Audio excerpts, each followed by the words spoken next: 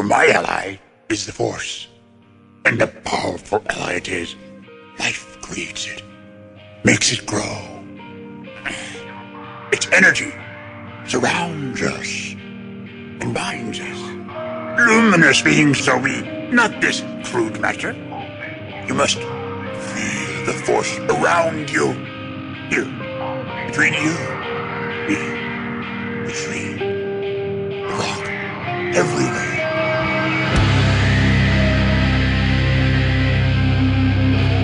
I am a Jedi, like my father before me.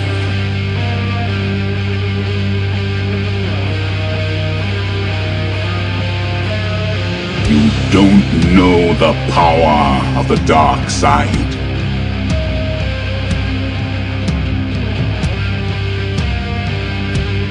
If you strike me down, I shall become more powerful than you can possibly imagine.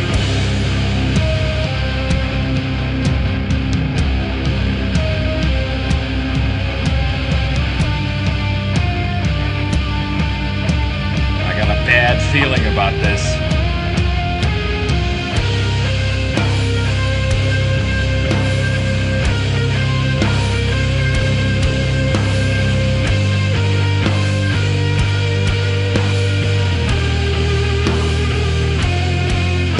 Welcome to episode 311 of Blue Harvest. I'm your host, Halls Burkhart. And our buddy Will, he's not here this week. He had a last-minute family travel thing come up, so he had to skip this week. He'll be back next week. So, you know, I don't like doing these things solo, so I recruited one of the most pleasant people in Star Wars / geek / just all-around podcasting. It's our good buddy from the Sith List and, of course, Patreon shows for Steel Wars, The Bad Motivators, and Blue Harvest, our buddy King Tom Chansky. Hey, Hawes, thank you for having me. Hello, everyone. And I guess it's only fitting because I just got back from a little family trip. So, you sent me the message like we just finished up we went up to Lake Erie, which is like what Ohio people do when they want to go to the Jersey Shore. And we were just finishing up on the beach, and we were going to drive home. It's 3-4 hours, and that made the drive a lot better because I get back and I get to be on Blue Harvest and talk to Oz. Hey, heck yeah, that sounds good to me. So as I mentioned, our good buddy King Tom here is on our Patreon bonus shows, Master of Harvest Kasi, where we talk about Star Wars video games. We put out an episode just a couple weeks ago talking about Republic Commando, the most Bad Batch of Star Wars video games that's not actually the Bad Batch. But if you're interested in that or other of our bonus shows like Cooking with Will, Oh No, It's All Solo, Jaws, Blue Harvest Adventures, Podula Rasa, Star Wars Year by Podcast, Instant Bad Batch and Mandalorian reactions, and so much more, check out patreon.com/Blue Harvest Podcast. And follow us on Twitter, Twitch, and Instagram at Blue Harvest Pod. So, buddy, how, besides the trip how was the trip? How was the trip to Lake Erie? It was a lot of fun. There's this little island we take a ferry to. We rent a golf cart to kind of drive around the island because it's really expensive to stay there. But it's got a state park with a beach, and there's like some forests that we hike through, and the kids had a good time. We're let down because there's this one restaurant isn't as good as it used to be that we like to go to. Wow. And they moved. They're now part of this water park. Because this water resort, and the owner is still there hanging out and, pumping the flesh and everything. It was kind of funny because we didn't really have a great experience there, so we went out to Taco Bell.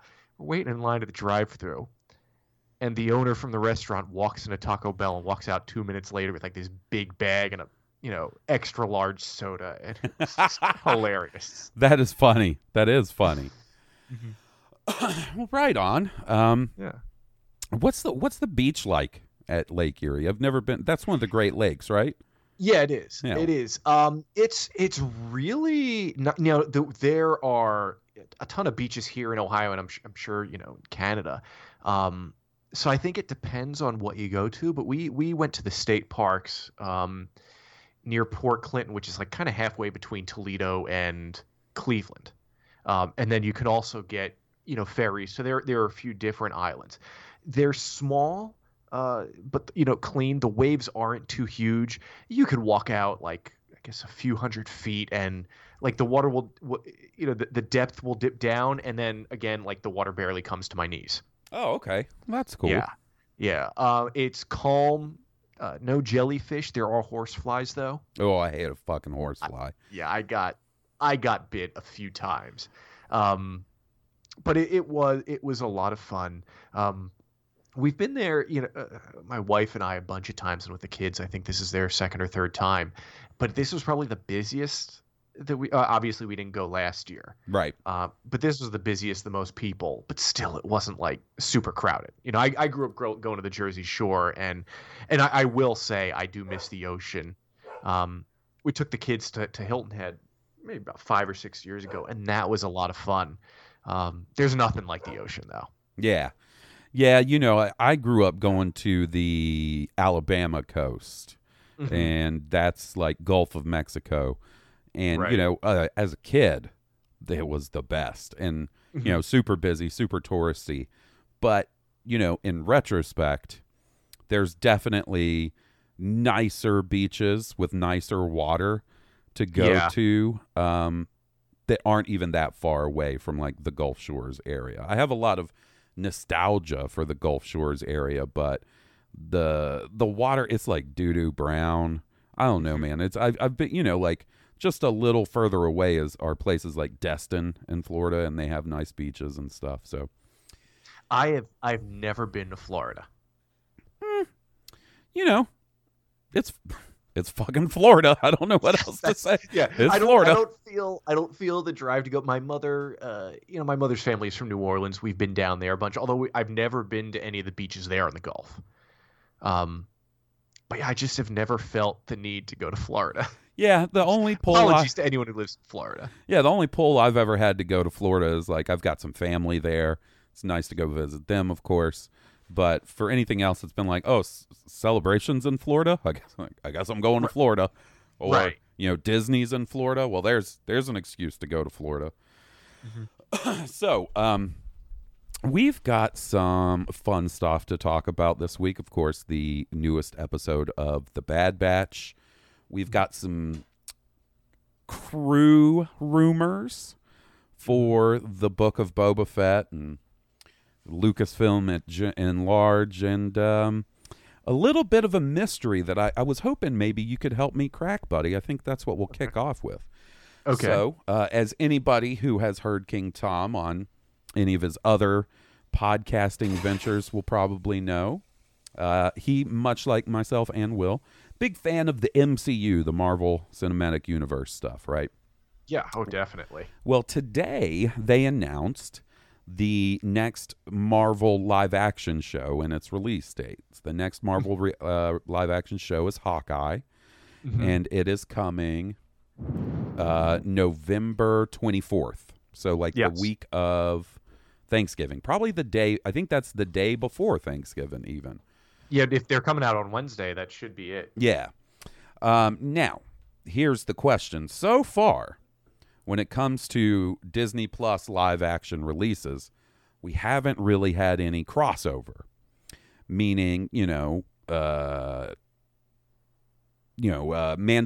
finished before WandaVision. WandaVision finished before Falcon and Winter Soldier, so on and so forth.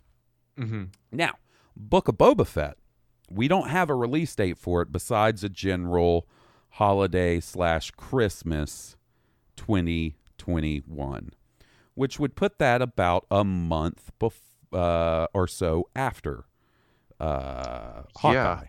So what do you think's going on here? I imagine at the very least Hawkeye is going to be 6 episodes, if not 8. Because so far we've gotten, 8 with WandaVision and Falcon and the Winter Soldier, and then Loki was 6 episodes. Correct. So, yeah, you're seeing where I'm going here. I do. In December, the Wednesday closest to Christmas is the 22nd. So that means the 24th, Christmas Eve, is a Friday. and that would put it at 5. Episode 5 of Hawkeye would be Wednesday, December 22nd. So, the question becomes, are we going to be getting the beginning of the Book of Boba Fett alongside the final couple episodes of Hawkeye? Or will Hawkeye finish up before Book of Boba Fett airs? And if it does, then it looks like we are most likely looking more towards the last week in December or the first week in January. Could we be looking at Book of Boba Fett being pushed a couple of weeks because of Hawkeye? I don't know. I would hope not. They do have, well, first of all, when they announced a few weeks ago that because of the success of Loki, that everything was going to be coming out on Wednesday, was that everything new and live, or was that just Marvel stuff? I want to say they specifically mentioned Book of Boba Fett in that. Okay. And I can't remember for sure. I tried to go and look for the announcement real quick. I didn't spend a lot of time on it, obviously. But yeah, I kind of feel like Book of Boba Fett was specifically mentioned in that. And I just wonder, like, look, if they both come out, you know, if episode 5 of Hawkeye comes out and the Book of Boba Fett's first episode both come out on the 22nd, I'm totally fine with that. Like, yeah. I do think there's enough room for a Marvel show and a Star Wars show to come out. It's just hasn't been how they've operated so far. No. They do have other live action shows coming out alongside the Marvel shows that have been coming out. Turner and Hooch.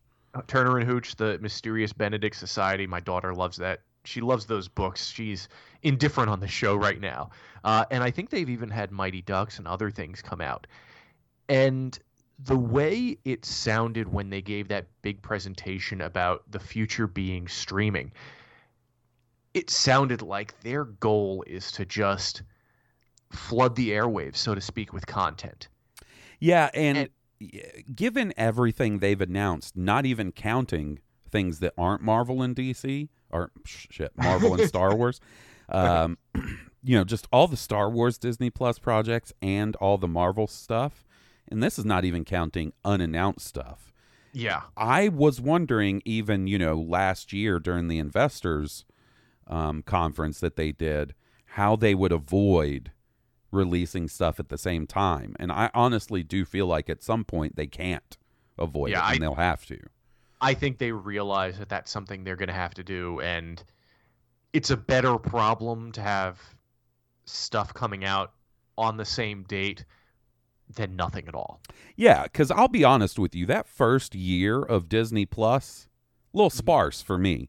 Yeah. You know, I signed up for the year in advance because it was a better deal, and obviously I was super stoked for The Mandalorian. But after that last episode of The Mandalorian aired, there wasn't a whole lot to look forward to. I mean, you know, it had a lot of movies and stuff. That was that was cool, but not new content. There wasn't a ton of new content, and that's thankfully no longer the case because, you know, we're going to be finishing up The Bad Batch over the next 3 weeks. Then it's going to roll in. Actually, you know what? Now that I think about it, I'm pretty sure Marvel What If and the end of Bad Batch are going to be crossing over. I didn't think about that. So, like, and what about Visions? Visions is September 22nd. Now, that's going to be a little different of a thing, right? Because it's not going to be spread out. It's all one big drop of content. Right. So, but would that be coming out on a What If day? It could. It very well could be coming out on a What If day. So we've got Bad Batch tonight, and then the 5th and the 12th. So actually what will happen is the first episode of What If will come out Wednesday the 11th, and then the last episode of Bad Batch will come out, you know, late the 12th / early the 13th. So, right. Yeah, interesting. And I don't know how many episodes What If is. And I don't know how many episodes Hawkeye is. I want to say I saw at one point the What If. I think really early on they promoted it, but I don't remember. I haven't seen that lately. Yeah. I just wonder what that means. I mean, obviously, I'm hoping, and my preferred outcome is not that Book of Boba Fett gets pushed out of the way for Hawkeye. I'm excited for Haley Steinfeld as the new Hawkeye. I'm gonna be completely honest with you. Old Jeremy Renner, not my favorite. You know. No. So of the Marvel TV projects, this one is a little further down on my interest list, solely because of Jeremy Renner and the character of Hawkeye. Excited, like I said, to see Haley Steinfeld. That sort of saves it for me. At the same time, Hawes, you out of anyone don't have to be polite about this. You are like, it's okay to say you were looking forward to Book of Boba Fett and nothing else. I know, man, but you know, I King Tom, I'm like when you go to the pound to get a rescue dog, and there's the one that's sitting in the corner, and he seems nice, but he's seen some shit, man. That's me with Boba Fett after the last few years. I feel like, you know, after he showed up in Mandalorian Season 2 and everybody was like, yo, Boba Fett rules, you guys. I was like, yeah, right? But you go back in time like 2 months even before that happened, and it was still people just shitting on Boba Fett left and right. So I remember, the North remembers what the general consensus was on Boba Fett in the Star Wars fandom for a lot of people. Again, you are one of the true believers, because for a lot of people, and I don't think I've been as in on Boba Fett as you, but I definitely knew there was more to him, and I thought he was a great character. But nothing compared to you. But for a lot of people, they needed to see him in action, and we didn't always get that. No, George, I mean, you know, I've always said on this show that I get it, you know, and that I get that, you know, for a lot of people, Boba Fett and Boba Fett fandom sort of, it's a lot like Revan fandom from Knights of the Old Republic, right? Where they don't, you know, some of the most vocal people who are part of that fandom aren't the best representatives in Star Wars fandom.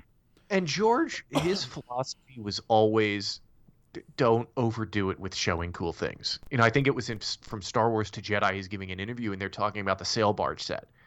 And he's like, you know, I blew it up and people in Hollywood were, why don't you show more of it?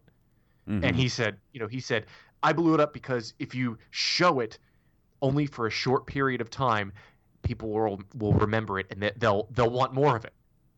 Well, and they'll think it's great. That sure worked with me and Boba Fett, that's for sure. Yep. So speaking of Book of Boba Fett, we got a couple of interesting tidbits. You know, what was it, 2-3 weeks ago, Tamora Morrison did the interview where he sort of dropped some of the director names. You know, Robert Rodriguez, Dave Filoni, Bryce Dallas Howard, Jon Favreau. Well, this week, another director has been thrown out as a director of one of the episodes, and that is Sam Hargrave. Sam Hargrave was a second unit director on the season 2 of The Mandalorian. Okay. And it seems like he has been promoted to just a straight up director of an episode. Good for him. I was going to say that name really doesn't sound too familiar, but good for him for getting a shot. No. And he apparently also directed a Netflix original movie by the name of Extraction. Okay. And his other second unit work includes Atomic Blonde, Avengers Infinity War, Endgame, Captain America Civil War, Deadpool 2, and The Accountant. So, you know, he's definitely got the credentials behind him as a second unit director. Right. He's worked on enough big things, and yeah, that's good though. Yeah, it's neat to see, you know, like he did some work on Mandalorian Season 2. Obviously, he worked a lot on sort of the Marvel side of things, and now it seems like maybe they're giving him a shot at his own episode on the Book of Boba Fett. And then another piece of crew information is that some would call him legendary cinematographer Dean Cundey. I believe that's how his name. I think so. He did Back to the Future. He did Back to the Future. He did one of my favorite movies of all time, fucking Big Trouble in Little China. Okay. He did Jurassic Park, Who Framed Roger Rabbit, Hook, Casper, The Flintstones, Roadhouse, Apollo 13. The dude's got some credits to his name. Wow. And it seems like he has done some cinematography work for the Book of Boba Fett. That's, I just remember Back to the Future. I'm a huge Back to the Future fan, and when they finally released the DVDs, that was like, I want to say they came out in like 2002 or 2003, but they were like one of the last big movies that were not on DVDs. Mm-hmm. And I watched every piece of bonus material, back before I was married and had kids. I had all this time. And I listened to all of the commentaries.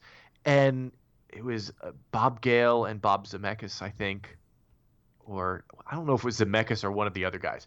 But they just kept on going on about, what a professional he was and how good he was. So, like, his name, when you said his name, like, wow, he's working on Star Wars. That is pretty damn cool. That is cool.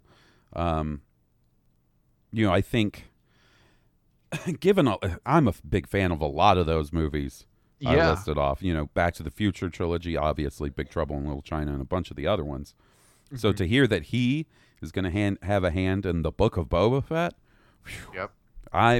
That makes me interested. Like, obviously, I was very interested in this show, but from a cinematography standpoint, that really piques my interest. So I think we could be for something pretty special as far as the look of the show goes. I think so. So I'm pretty excited.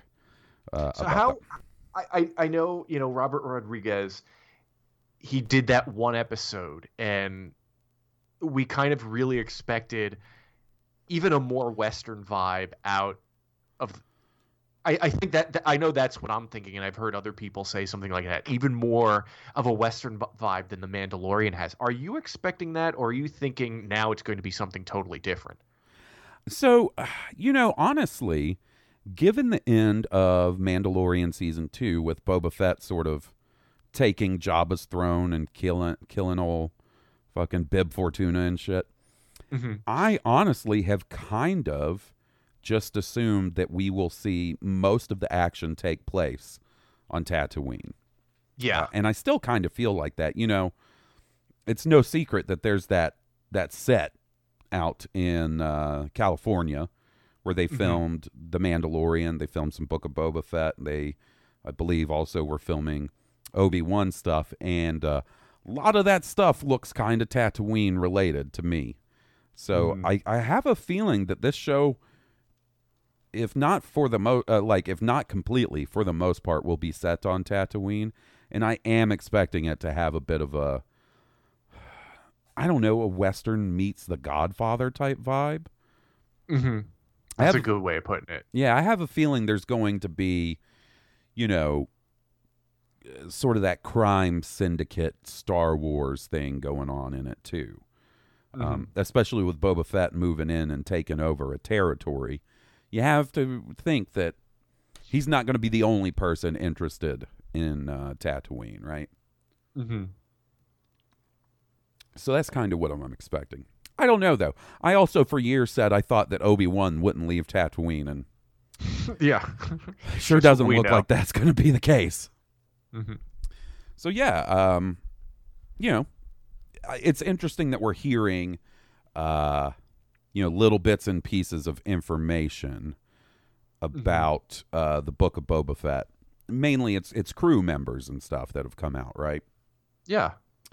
But they announced, I believe it was today, that the Disney D23 event is taking place this year, November 19th through 21st, and that it will include Book of Boba Fett information. So are we going to have to wait until November for a trailer? It's possible, Because if you think about it, besides that preview that we got at Celebration, right, when we were at the Mandalorian panel in Chicago, if you remember, the full Mandalorian trailer didn't hit until about a month before the Mandalorian came out. Same thing with the season 2 of the Mandalorian. Do you remember how long people were like, "Oh, Mandalorian trailer any day now"? And it just seems like with this Disney Plus stuff, they don't really give us a look at anything until about a month before. We were talking about Marvel What If earlier, and, you know, its first trailer came out, you know, about a month before it's going to debut on August 11th. So yeah, that's true.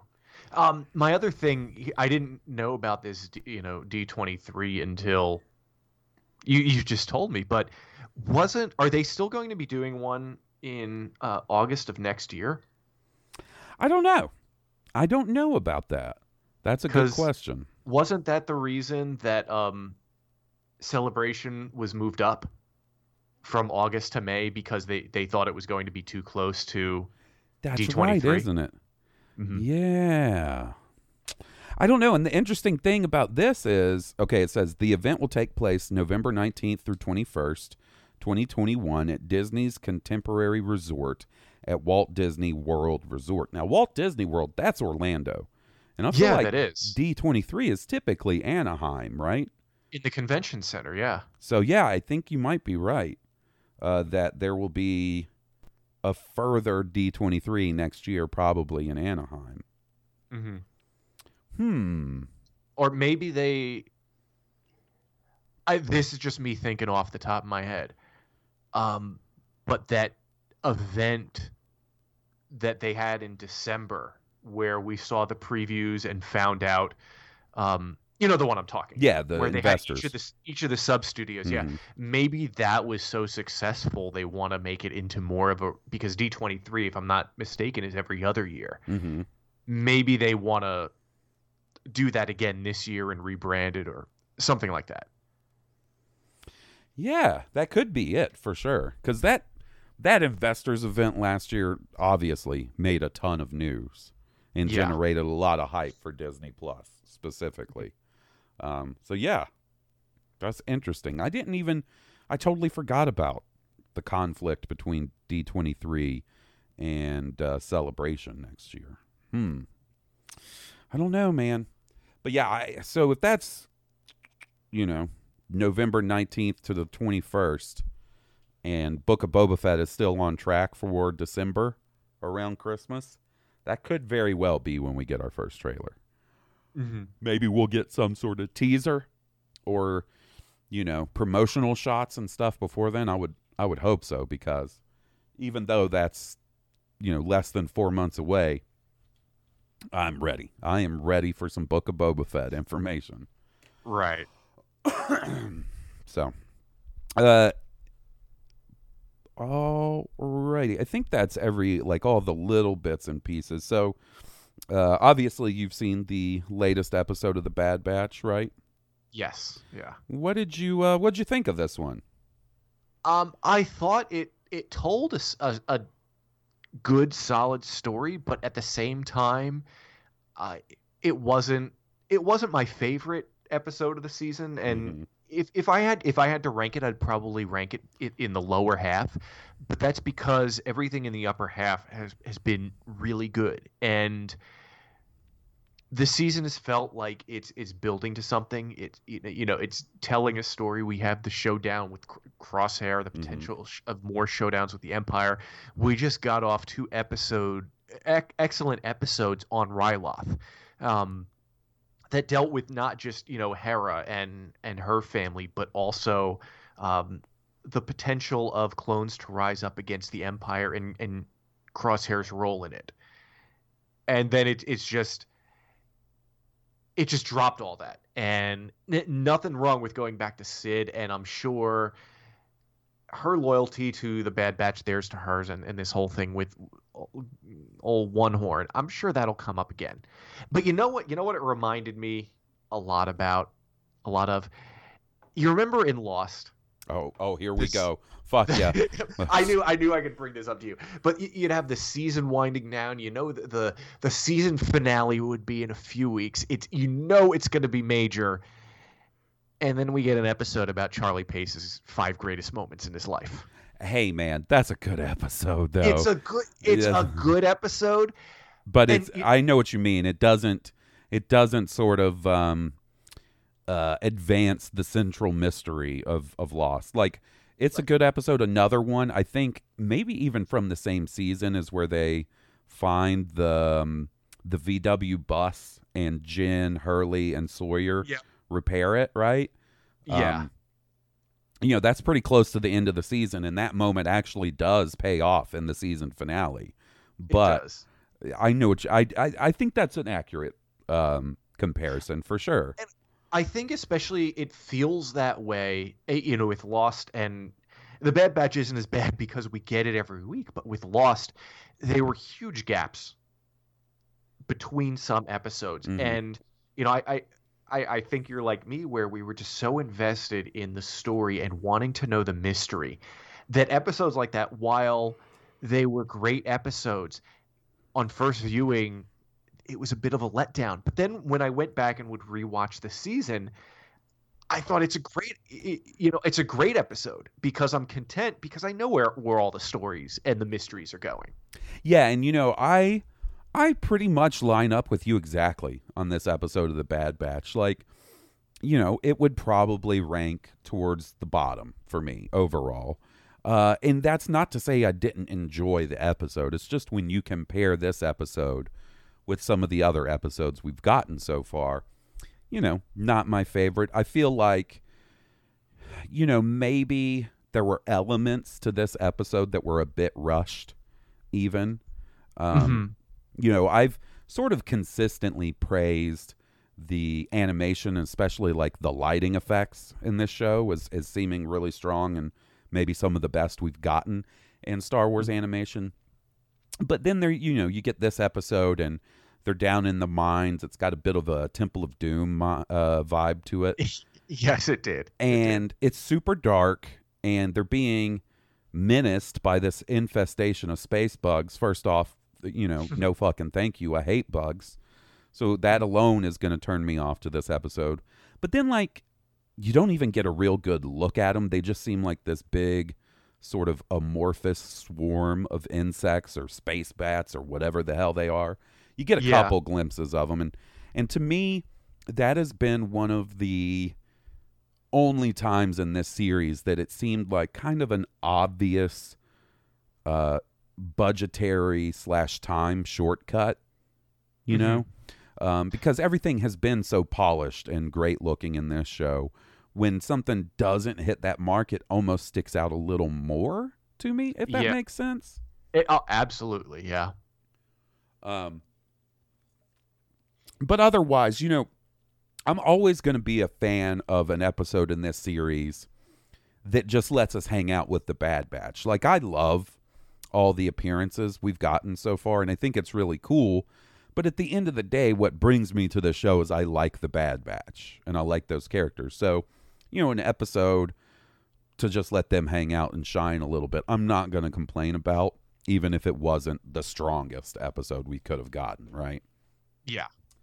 Now, I wanted to bring up something to you. Our buddy Rick Villanueva brought this up in the comments of the Patreon reaction I did for this episode. Let me pull it up real quick. He actually brought something pretty neat up that I didn't think about.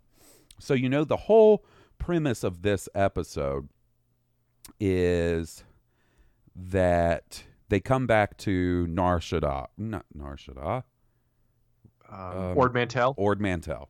They come back to Ord Mantell, and Sid has been sort of kicked out of her bar, and this new Joker has taken over. What was his name? Was it Roland? Roland. Yeah. And sort of the whole thing is they get mixed up in this big thing. They try to mess Sid, wants the Bad Batch help her recover this spice that Roland has set up with the Pikes and sort of throw a wrench into his deal with the Pikes, hoping that will cause him to get run out of town. And sort of the big moment at the end, you think the Pikes are going to kill Roland. What they do is they cut off one of his horns. He's a Deveronian.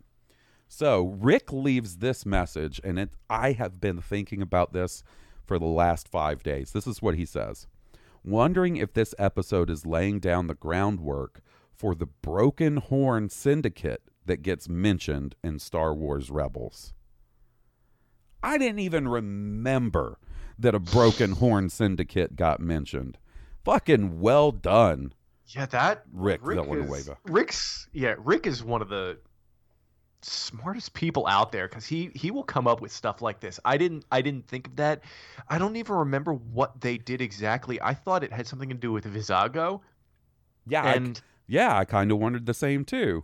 Because didn't he have some messed up horns too, or am I just making that up? Buddy, I've been saying for like the last 2 months, I need to rewatch Rebels. And you know what I have yet to do? Start rewatching Rebels. So I really got to do that, because there's been multiple times when people very nicely, nobody's been a dick about it, but on Patreon or something, I'll say something in a Bad Batch episode, and they'll be like, hey man, I know you said this, but don't forget that this happens in Rebels. For instance, like, Cham Syndulla showing up in Rebels. And I'm like, you know what? I totally fucking forgot about that. You're right. So yeah, I desperately need to rewatch Rebels for the sake of my own, like, Star Wars knowledge, I guess. The only thing is Vizago has a bit of an accent. And so Roland would not be Vizago unless he, went into witness protection and is pulling a reverse Hera. Regardless of if that was meant as some sort of reference to this Broken Horn Syndicate or not, I do feel like Roland is being set up as a character who will play some sort of role in the future. Yeah, I think that's fair enough, at least. Mm-hmm. But yeah, not my favorite. I would never say it was an awful episode, but I also feel like you got to have a bit of a cool down before you go into the last 3, because I'm not expecting the last 3 to be great for our characters. Like, I think the episodes will be good, but I think we've got rough roads ahead. So yeah, there's going to be. Oof. We're going to see some nastiness. Yeah. And I always like seeing the Pikes. I don't know why. I just think the Pikes are fucking cool. I think it's a cool design. I think the way they translated the Pikes into live action for Solo was cool. So, there was that at least. All right, buddy. Well, what was you going to say?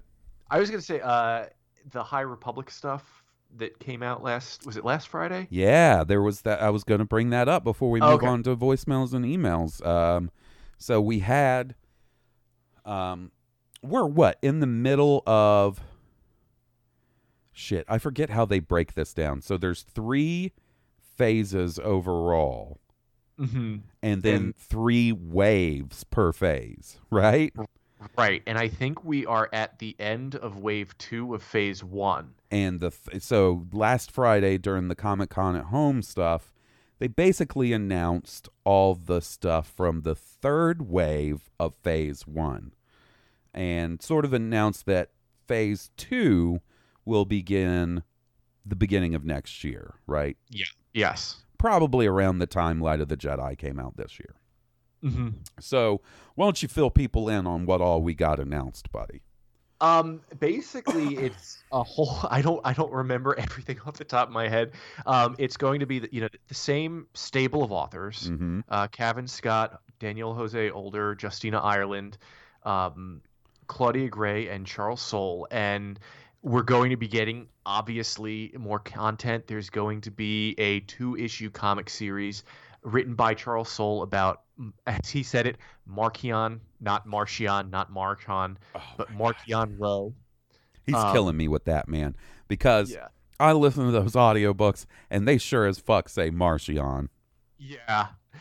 It's one of those things, and you would think that as the author, he would have something to say about it. Mm-hmm.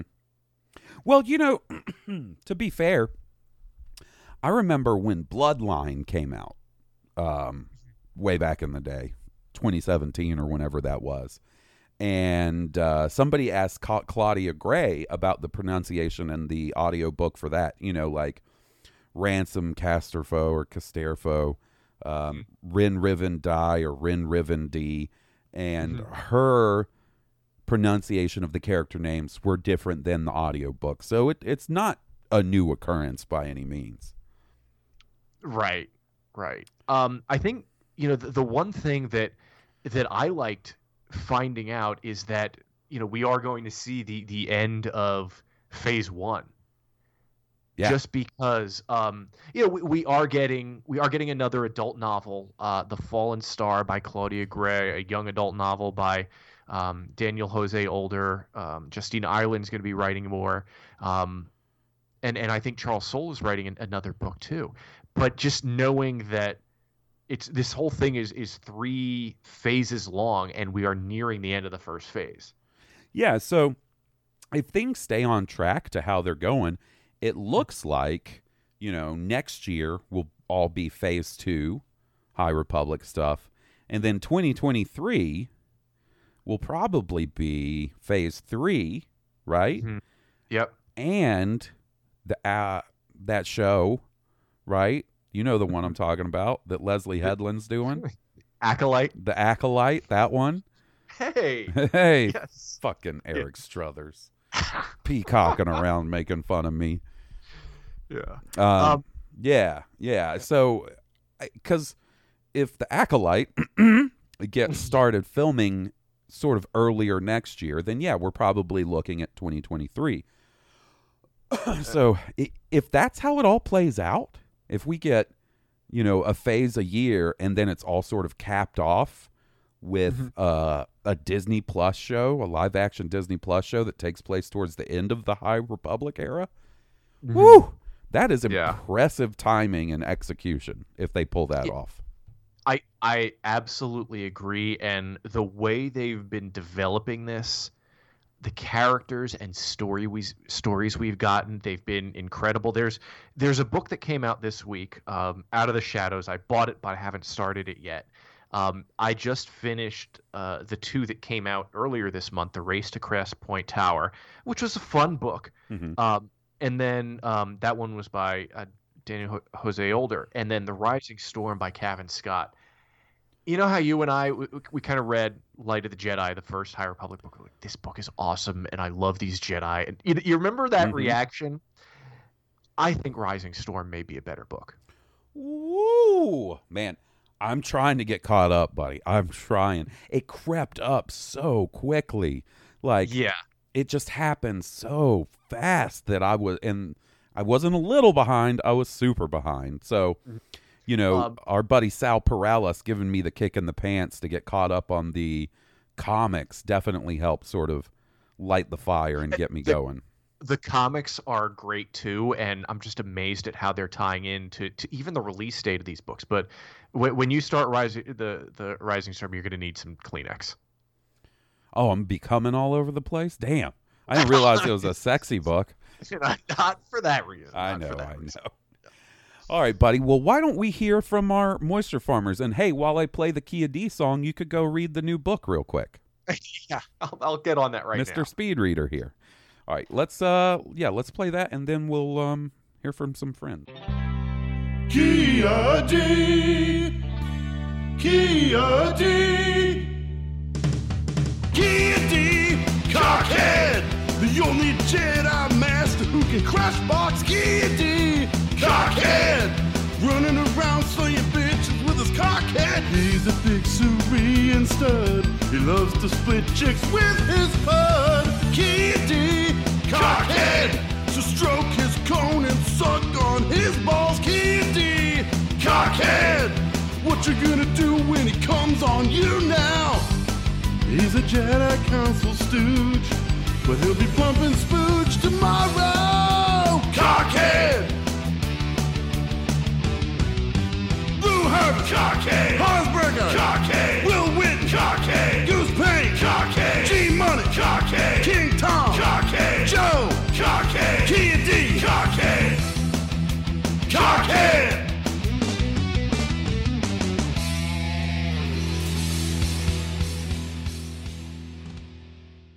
All righty. So, it was a little bit of a blunder last week, and I accidentally skipped over a voicemail from our buddy Josh. So that's what we're going to do.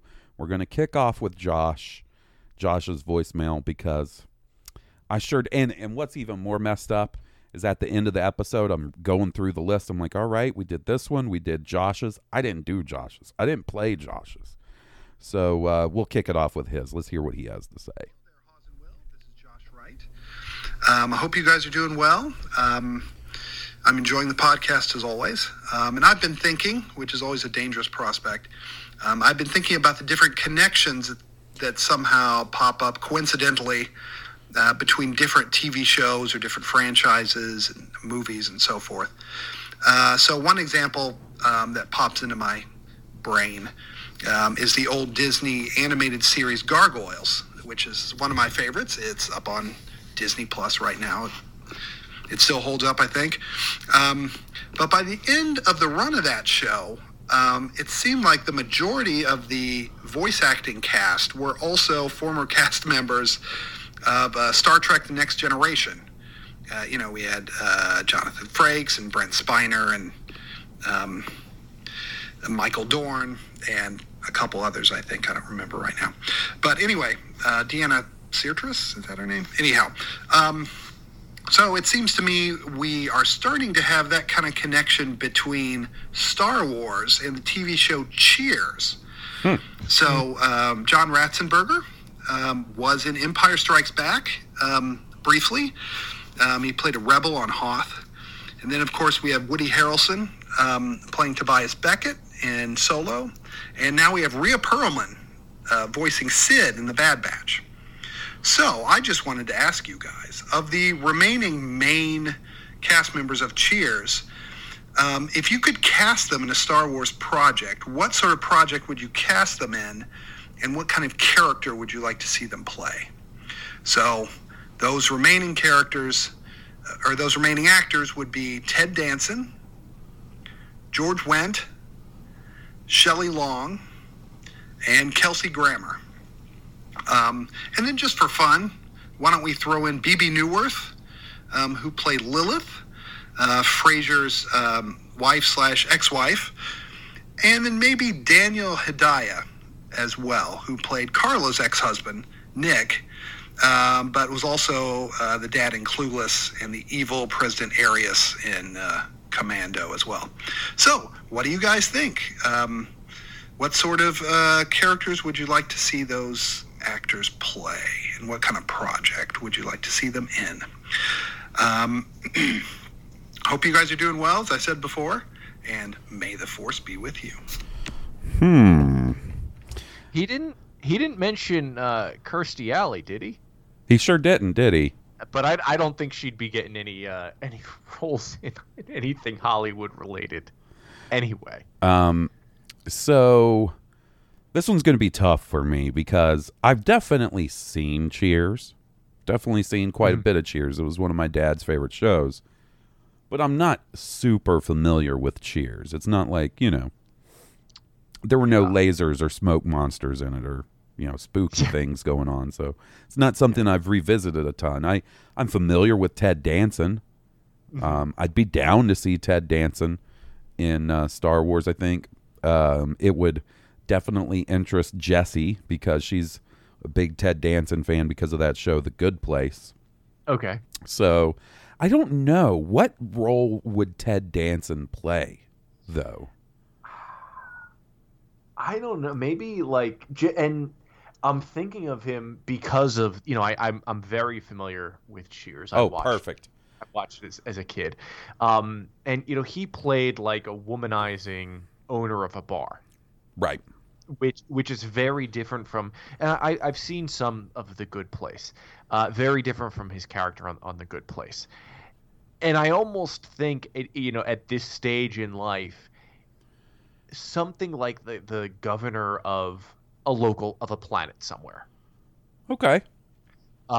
Maybe not like a high official, but maybe someone secretly working for the rebellion or the resistance or whatever. Okay.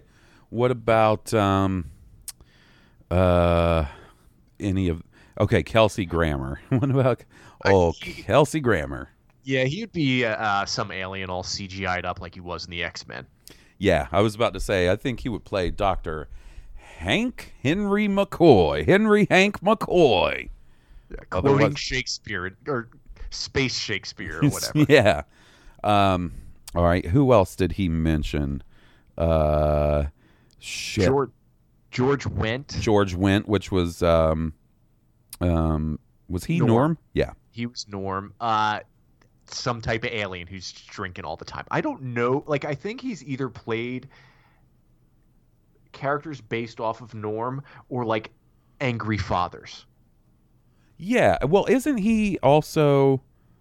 Am I wrong, or is he one of the characters in Toy Story? Is he a character? I think it's Cliff was. I think you're right.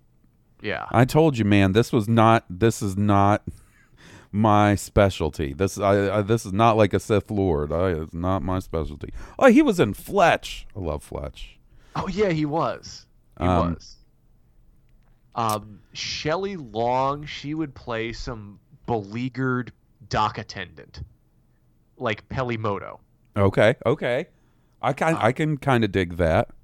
Yeah, and then the BB Newirth, she was actually like a main cast member the last season or two, I think, and I think she was like a very stern character, and I think she's been on Broadway, so she has more range than that. But just off the top of my head, I would think some hard ass Imperial Admiral or Moff. Nice, Josh, buddy. I know I messed up by not playing your message last week. But I don't think it could have turned out any better having King Tom here, because if this was me and Will answering this question, I'd be like, I don't know, man. I just want to go where everybody knows your name. Okay. I always forget that Woody Harrelson was in that show. That was before his eating booty days. Yep. Or maybe it started him off. Something tells me that you once a booty eater, always a booty eater. I think you're probably right. He probably came out looking for some groceries. All right. Next up, we got our buddy Neil. Let's hear what he has to say. What's up, Oz and Will? It's your boy Neil calling from Chicago.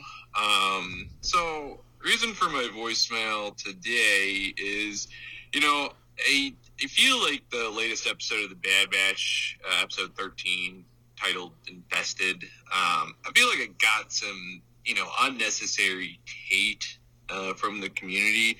Seemed like everyone was like, oh, worst episode ever. And, while it wasn't, like, inspirational and didn't move the plot of the whole show forward, what I do think it did is it basically put the Bad Batch in a position where Sid owes them a favor.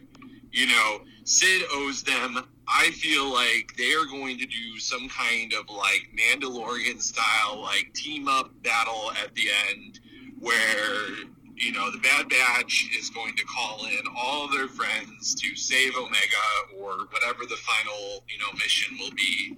And Sid will be part of that, whether she provides supplies or credits or, I don't even know, support herself from her bar cronies or whatever.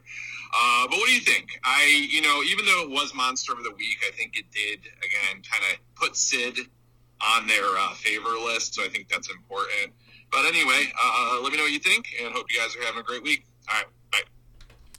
I didn't even think about that. That's probably a good point to where they just helped Sid out in a major way, and it seems like ever since they've run into her, they've owed her, so now maybe she does owe them a favor.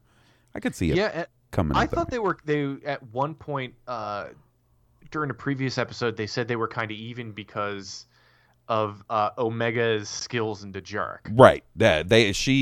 Because of the money she won playing Dejarik for Sid, they were square as far as they didn't owe her anymore. So it might be kind of nice to have Sid owe them for a little bit. Now, as far as a giant everybody comes together ending where all these separate characters that we've run into through the season show up for the big finale?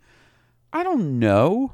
I mean, I can't tell. Like, I feel like most of the people that they've run into, except maybe Cut LaQuaine and his family, but everybody else I do feel like has been set up to show up again at some point. And I just don't know if that's meant to be some big season-ending event or if it's meant to be even further on in a potential season 2 or something.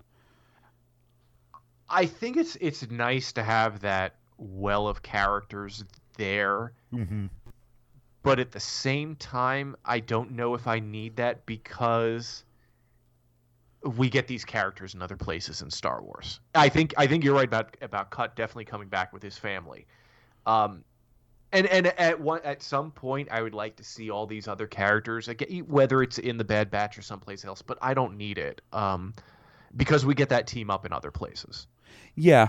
I mean, if I had to guess, the most likely character to show back up for the finale would probably be Rex. You could see how Rex could play a pretty important role, especially if, the end of this first season has to do with trying to rescue or turn Crosshair in some way.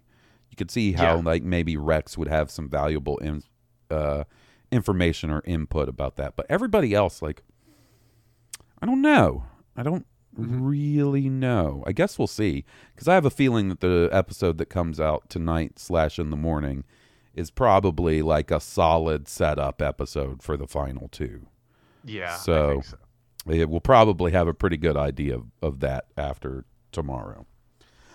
All right, next up we've got a voicemail from Jacob. Let's hear what he has to say.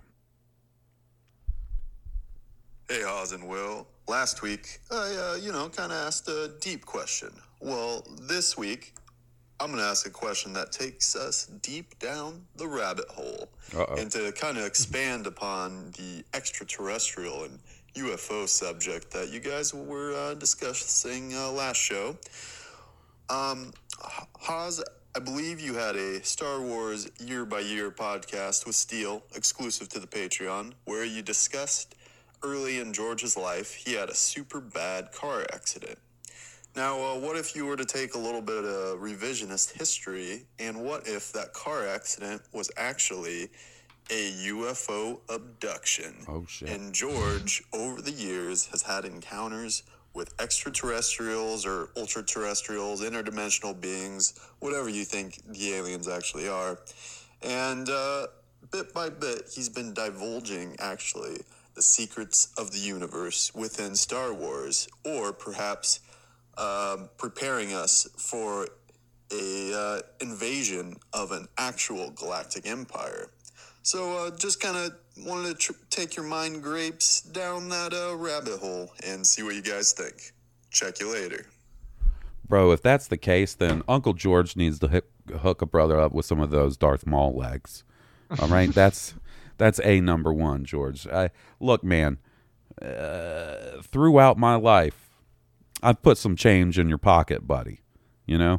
I at least got you a couple of, plates of noodles at an Australian food court through my fandom. And, I probably,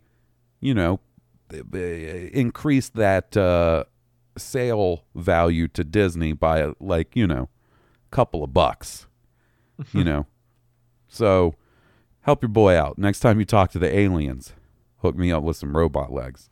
Now, if this came, oh my goodness, if this was the case and George has been communicating with aliens to prepare society for some sort of invasion, he could have done a better job. He could have done it. I mean, he gave us the keys, but we need some guidance, man.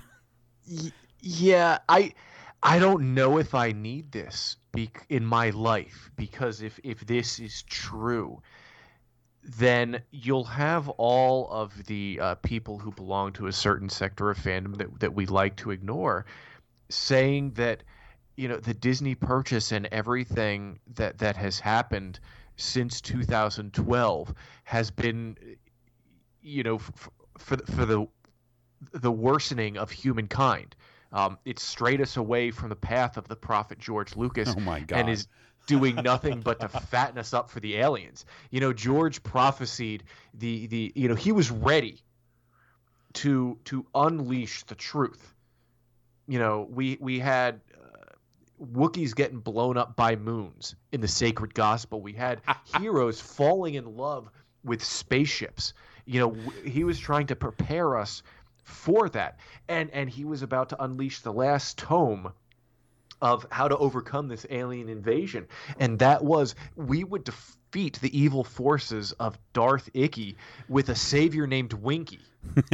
but the evil Disney were in the pockets of these alien invaders, came and put the kibosh on that because of Kathleen Kennedy. And I don't need that in my life. You know what? I didn't even think about that. But I'll be first in line to hang out with a Sulluston. Yeah. Oh, yeah. Yeah. I'll be the first one to hang out with a Sulluston. If aliens touch down tomorrow and they're on the news and they come out looking like Nyan Numb, I can't get there fast enough. I'll bring the syrup. Yeah, all Jesse's gonna hear is the burning of rubber as I peel out of our driveway. I gotta go hang out with Nyan Numb. I'll bring one of them home, introduce them to all the animals. I would want to hug every Wookiee I saw. Oh my goodness. I mean, look, things probably wouldn't be that great, but there would be some cool benefits. Hugging a Wookiee, Ewoks. I mean, there's a lot of good stuff going on there. So, all right. We got a couple of voicemails left and then some emails. So, first up is Kobe, Mr. 100. Will, it's your boy Kobe, a.k.a. Mr. 100. Coming at you with another voicemail. It's hot out here. God damn. I'm sweating my balls off out here. It's hot. But I finally got a break to sit in the AC and talk to my two favorite people about some Star Wars stuff. So lately I've been messing around with that old tier maker website, messing around with putting stuff in tiers and ranking stuff, something I really enjoy doing. I'm sure you guys have seen that, seen all about that. But this week, I want to do something kind of like that with some power scaling for some characters from Star Wars. I'll try to keep it kind of short and give you guys time to discuss. But I conjured up a list of some characters and then some tiers, and I want to tell you where I would throw them. And then thus you can take that into consideration and then tell me where you guys would throw these characters and how you would power scale them. Now let me give you a little bit of background. So there's going to be 5 tiers. There's going to be S tier, which is the best of the best, and then they're all going to descend down into S, A, B, C, and D. And then I'll give you the list of characters. I'll say it out loud, and I'll put a list in the email. That way you have a comprehensive list to look at. But this is solely based off just their overall power. You can judge that however you want to judge it. The great thing about Star Wars is power is not like a finite entity that is, it can be perceived differently by many people, but just what you think their overall power is. And this is peak power. This is not, their power at the time of this movie or that movie. It is where you think their peak is, their all-time most powerful. So we got the S tier, A tier, B tier, C tier, and D tier. And then your list of characters, and this is in no particular order. We got Luke Skywalker, Darth Vader, and then Anakin is separate from Darth Vader. I got them as 2 different people.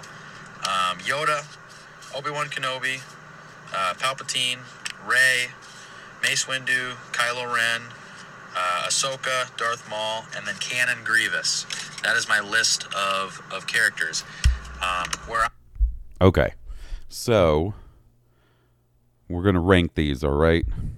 Okay. I'm going to do terrible at this because I like so many of these characters. It's tough. Right. So Luke Skywalker, S tier. I think so. S tier, Luke Skywalker. Obi-Wan Kenobi, A tier. I love Obi-Wan. He may be my favorite Jedi, but when you look at the list of characters that we've been presented for this, not everybody can be an S tier. You know? I mean, if we're trying to do this as, dispassionately and even across the board as possible, I love Obi-Wan. Uh-huh. I might even say B.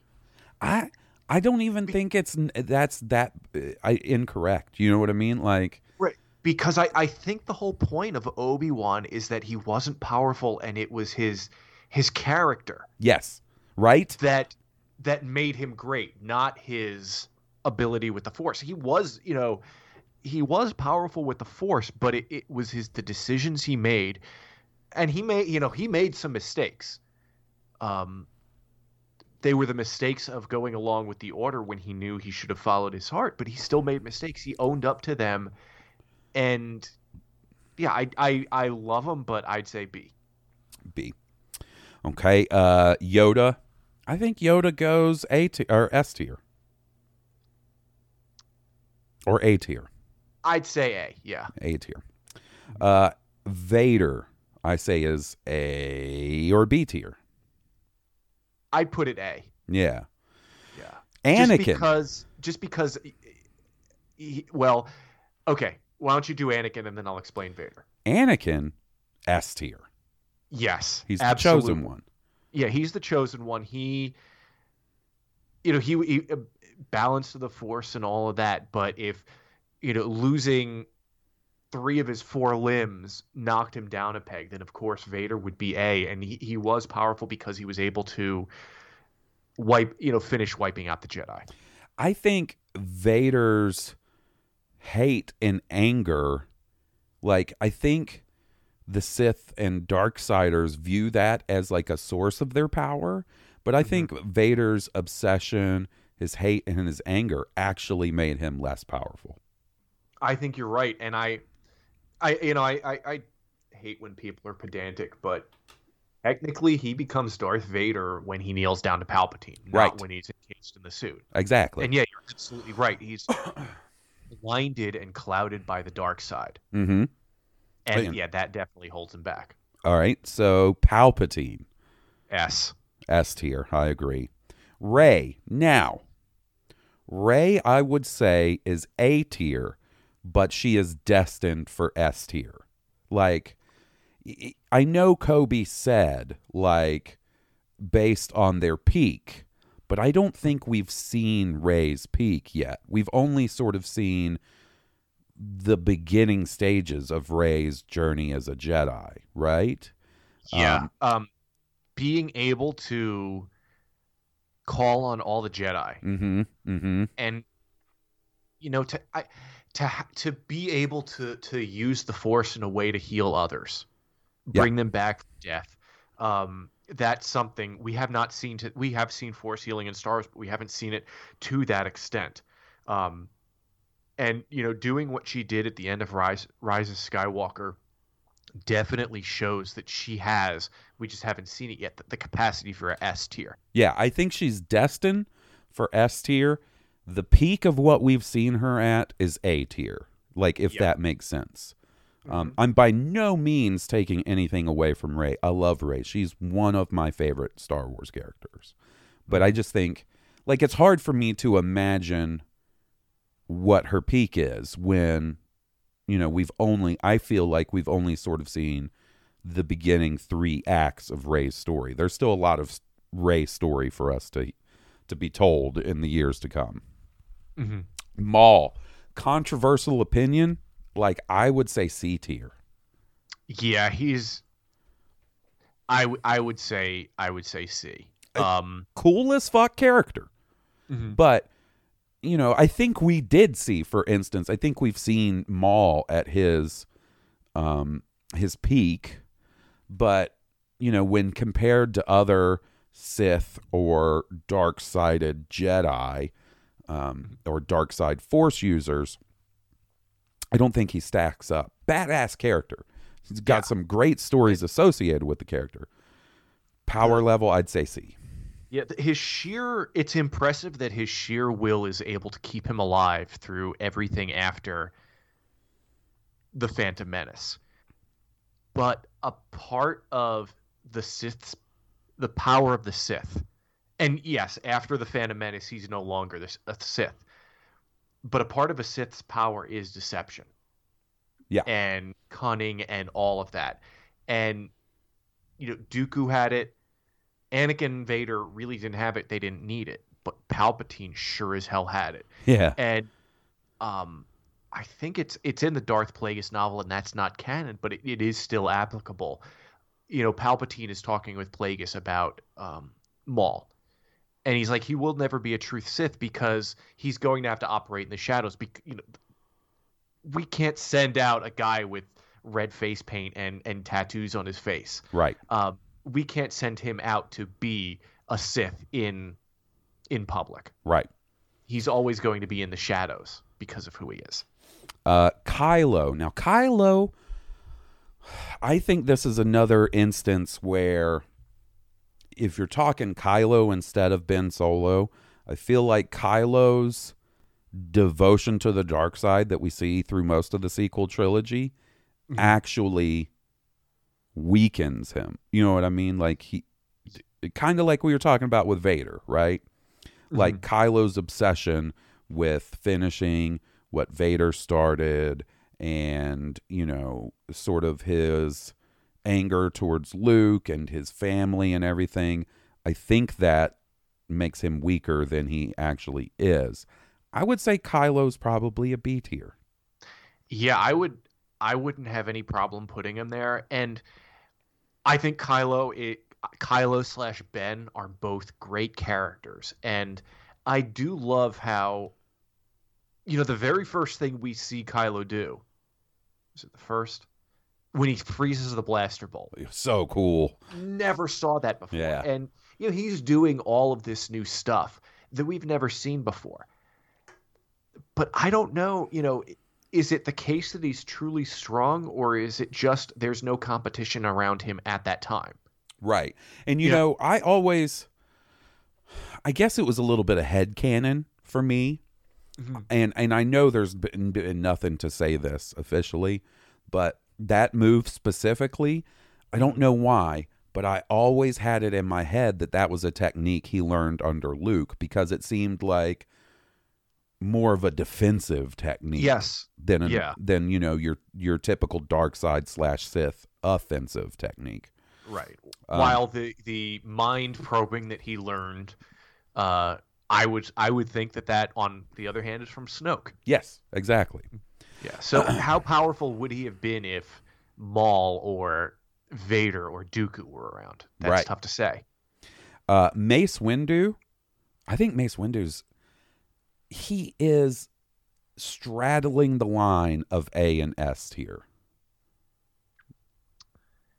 Yeah, I'd say A. Yeah. Well, although he goes he and not just he goes with some pretty badass Jedi to Palpatine's office, and every one of those other Jedi gets murdered immediately. Yep. And he stands his ground with Palpatine, right? Yeah. I think that puts him, if not in S tier, pretty close. Like he is towards the top of the A tier. I'll agree with A, but on the same way where we're handicapping Vader and Kylo for their devotion to the dark side, I think Mace was too devoted to the Jedi ways. I agree, and I do think you've got a good point. I think you got to dock him some points for that, right? I definitely do. I think you have a really good point with that, buddy. Right. Ahsoka. What'd you think on this one, buddy? I'd say it's tough because we really haven't seen her whole story arc or where she goes. I would say as presented thus far, I would say she is, once again, towards the top of the A tier. Yeah. But I have a feeling once it's all said and done, firmly S tier. But as we've seen so far, top of the A tier, I think the very fact that she was like brave and courageous enough to step away from the Jedi Order, that she was so early on and seeing the issues with the Jedi Order and was like, no, I'm not going to just go along with this. I think that puts her really high, right? She learned the important things from Anakin that went against everything the Jedi stood for. Exactly. That Anakin didn't even follow himself necessarily. Yeah. All right. And then one last one, and that is General Grievous, which I have no problem dunking on the bottom of the list and saying D tier. Yep. I would say D. It's all the robotics. It's all the robotics, right? He does the fancy robotic stuff, and he was trained in lightsaber combat by Count Dooku, but there's no heart, there's no soul. He's a villain. He's like a mustache twirling villain, the kind of villain you'd see in an old black and white movie, like tying a lady to the train tracks. You know what I mean? Yeah, exactly. I don't see him as being like, clearly he's built up to be a big threat, but I never saw it, So I'd say D tier. Let me ask you, because I feel like there are two names that he left off that I'd be interested in getting your opinion on. Okay. Dooku and Qui-Gon. Dooku and Qui-Gon. Qui-Gon, I go S tier. Yes, I would too. Now, let me tell you why. I say Qui-Gon gets S tier because of his approach to being a Jedi, and the fact that somehow after he died, he was able to find a way to rematerialize and communicate with the living people. Right.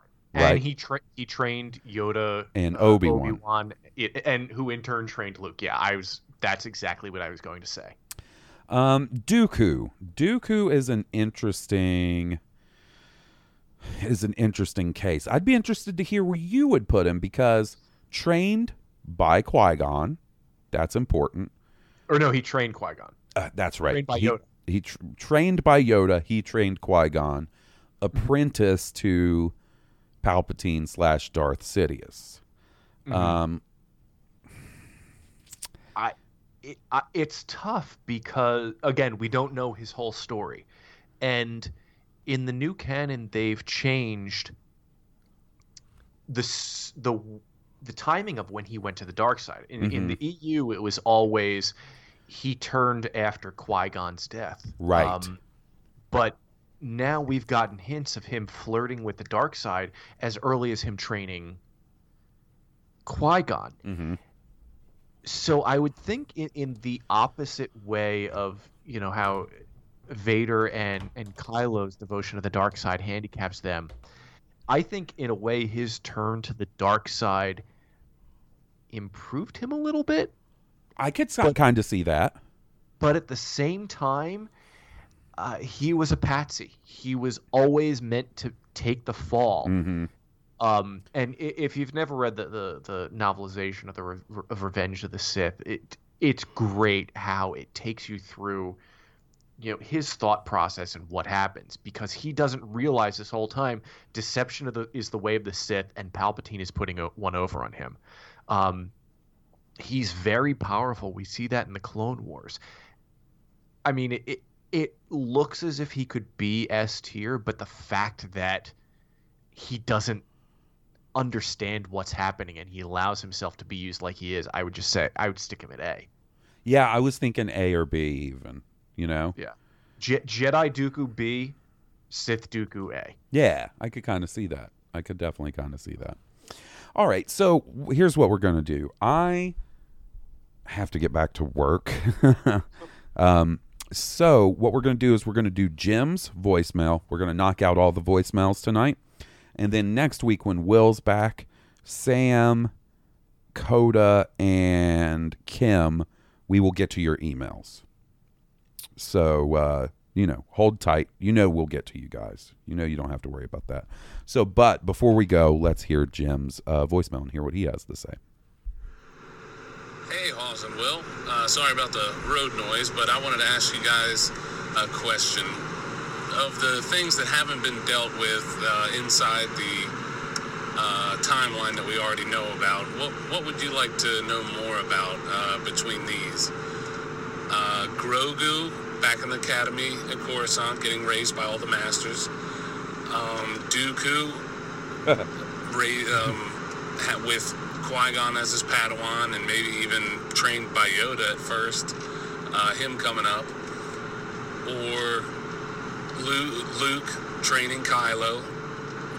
Or Plagueis bringing up Palpatine. Of those four, or any others that you can think of, which would you want to see the new Disney Plus series, titled Dooku or Plagueis or Grogu? What would you guys be most interested in? All right, gentlemen, ignite the green. Oh man, he gave me at first I was like, oh, this isn't going to be that hard to choose, but it got a little harder as it went on. So yeah, that's a great question. It is a good question. Grogu at the Academy, it's not that I'm not interested in it, right? I definitely am.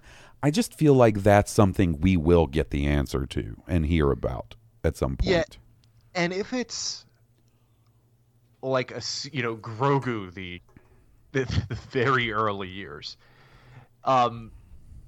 it would be a whole series. That's how I'm envisioning it. Yes. And first of all, Grogu would be even more, I don't mean this in a bad way, but infantile than we see him in The Mandalorian. Mm-hmm, mm-hmm. So I don't know how much of a character he would be.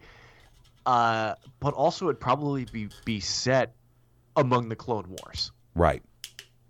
So, and we already get a lot of that. Yeah, this is what I was going to say.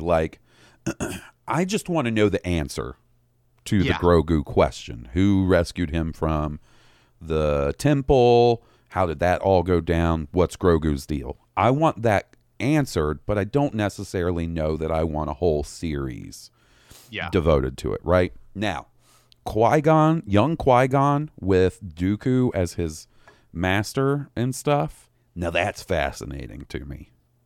I could see that because, first off, you're looking at a series set a decent amount of time before The Phantom Menace. So basically, you would be looking at a series sort of in between the High Republic and the prequel trilogy even, right? Yeah. So I could see that being really cool. Really cool. And just the idea of seeing what Dooku was like as a Jedi Master to young Qui-Gon, what Qui-Gon was like as a kid. You could even maybe establish some events that set up Qui-Gon becoming the Jedi that you see in The Phantom Menace. I think there's a lot of cool things you could do with that story. Mm-hmm. What was the next one? Luke training Kylo. Yeah. That's probably my number one and has been.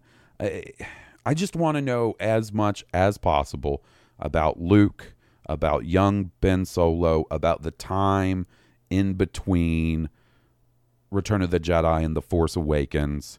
The comic book series, The Rise of Kylo Ren, was really cool. I really enjoyed it, but that was just a little 4-issue taste. I need more. Yeah. So to me, that's my number one. Now, I'm interested to hear what you think about the last option because you're a big fan of the Plagueis book, right? Yeah. I just want, about the Luke and Kylo one. Mm-hmm. I'm interested in that, but I'm more interested in Snoke and Kylo. And I think in issue 1 of The Rise of Kylo Ren, doesn't Ben say something like when he meets with Snoke, what I could see what Master Luke did to you or whatever? Mm-hmm. So Luke and Snoke at some time encountered each other, and I want to see that. Yeah. You called it for me that the Plagueis Palpatine one is the most interesting one to me. by far. Yeah. I just think there's a ton there. Whether or not it follows the path of the Darth Plagueis novel, I'm good with it either way. But I think there's a lot there. And, as you were talking, I had a bit of an idea where Ian McDiarmid is, I think, 6 or 7 years older than Liam Neeson. And I think that Qui-Gon and Palpatine, the characters, are supposed to be around the same age. Oh. What if you did a story about both together? Like kind of paralleling each other. Although, the most interesting story I think you can tell involving Dooku, because we got that audio drama, but I think it would be, how he turned to and became a Sith. Yeah. But I still would like to see. I would like to see him training Qui-Gon, but I really want to see the Palpatine and Plagueis backstory. Man, the idea, right, of not a Dooku / Qui-Gon and not a Palpatine / Plagueis centered series, but a series set 50 years or something, 40 to 50 years before The Phantom Menace. And young Qui-Gon and young Dooku are characters. Young Palpatine and his relationship with Plagueis. And that whole thing is a plot element. All that, a younger Yoda, a younger Mace Windu, a younger Ki-Adi-Mundi. Like, woo, this, like a legit prequel to the prequels. Like, almost sort of setting up all the events of this. That is a fucking series right there, man.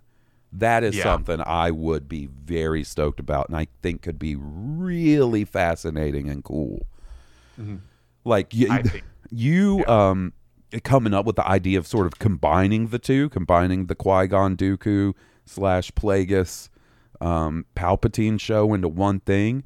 Ooh, I find that fascinating. I find that really cool. And then, I hope I didn't disappoint you, Jim. You got me fired up. I want to go work on the script for this thing. I'm pitching it to Disney Plus tomorrow, buddy. You better book a plane ticket to Anaheim. I'll definitely keep my subscription for that. Yeah. All right, buddy. Hey, man, that's where we're gonna cut it this week. I got some work I gotta tackle before Bad Batch comes on, and I record about that. So, and I don't want to keep you too long. So, thanks so much for hanging out and filling in for Will. It's been a blast. Why don't you tell our good listeners where they can find you? I mean, first off, they should already know and should be checking these things out. But just in case, every episode is potentially someone's first episode.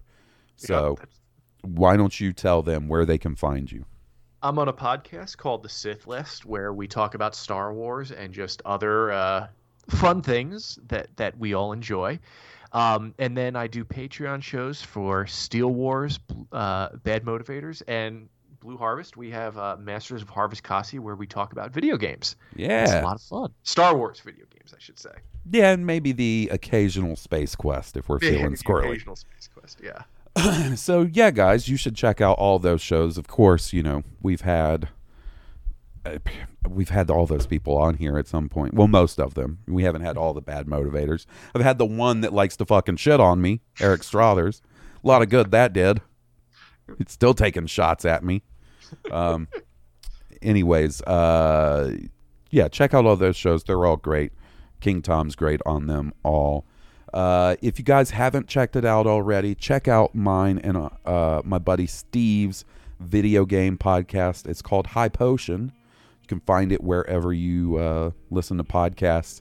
I recorded. It's a lot of fun. Thanks, buddy. I just have to say, it's a lot of fun. Also, I recorded a guest spot on another video game podcast, but I don't think the episode is coming out for a week or two. I'm sure you guys can probably guess which video game podcast it is, given my fondness for a certain guest we have on the show who hosts a video game podcast, but I didn't want to promote it before it comes out, and I know the episode number and stuff. So keep your eyes and ears out for that one. If you like our theme song, please check out Stoned Cobra on iTunes, Spotify, and at stonedcobra.bandcamp.com. Leave us a 5-star review on iTunes if you haven't already. And until next week, when Will will be back and we'll be discussing at least the Bad Batch and whatever the hell else happens. This has been Blue Harvest, and I'm Halls Burkhart. I'm Tom Chansky. May the Force be with you. May the Force be with us.